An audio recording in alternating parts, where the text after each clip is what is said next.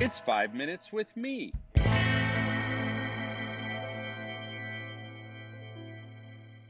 Hey, welcome to the 84th episode of 5 Minutes with Marko.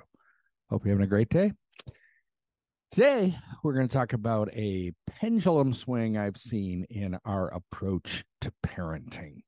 So, throughout history, young people have been variously treated by their societies and at a level closer to home by their parents as either miniature adults or large children. And of course, those are extremes, and often the pendulum swing is somewhere at a more moderated place. For much of the last couple centuries, parents and culture at large have mostly been viewing teenagers as junior-sized adults. They were given freedoms and responsibilities by the bushelful. They were provided ample opportunities to exercise their fledgling sense of self and their sporadically effective abstract thinking ability.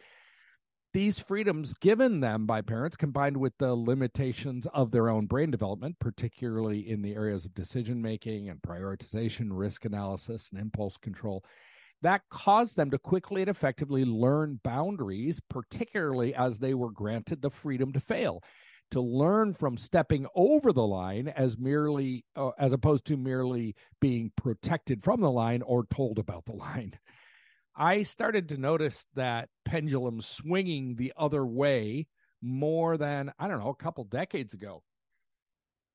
But holy cow, that pendulum swing has picked up some insane inertia.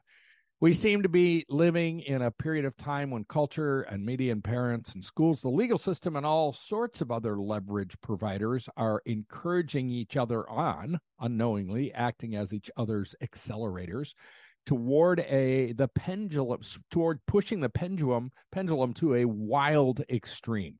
Bottom line, today's teenagers and young adults are being treated like children more than they have been for hundreds of years, maybe more than they ever have been in any era.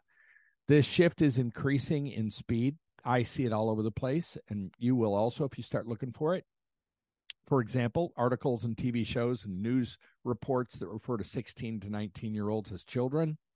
The same sources referring to young adults clearly well into their 20s as teenagers. How can a 21 or 22-year-old be called a teenager by any definition of the word, even if extended adolescence has them in a post-teenage, not yet adult purgatorial state of developmental limbo?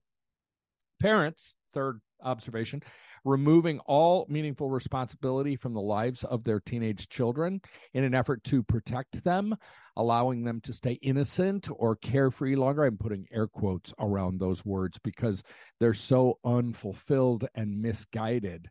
And I see parents removing consequences of bad choices of their kids' poor choices, often with the subtle logic that children are innocent and shouldn't be held responsible for actions they don't fully understand. By the way, this logic has caused gradual upward movement in the age of responsibility we enforce on children. What used to be an accountability that came after 7 years old, really, I'm not making that up, then 12 years old was for many years in our culture at the 18-year-old mark. But that's going away now also. Ask any HR director or supervisor of young 20-somethings if they've had parents call in to explain why their 24-year-old will be late to work. I'm not sure it's fair to blame parents. I'm the parent of two 20-somethings, and when my own kids were teenagers, I was regularly told by other parents, by my kids' school, by our culture in general, that I was parenting wrong if I gave my kids meaningful responsibility or didn't remove the natural consequences of their choices.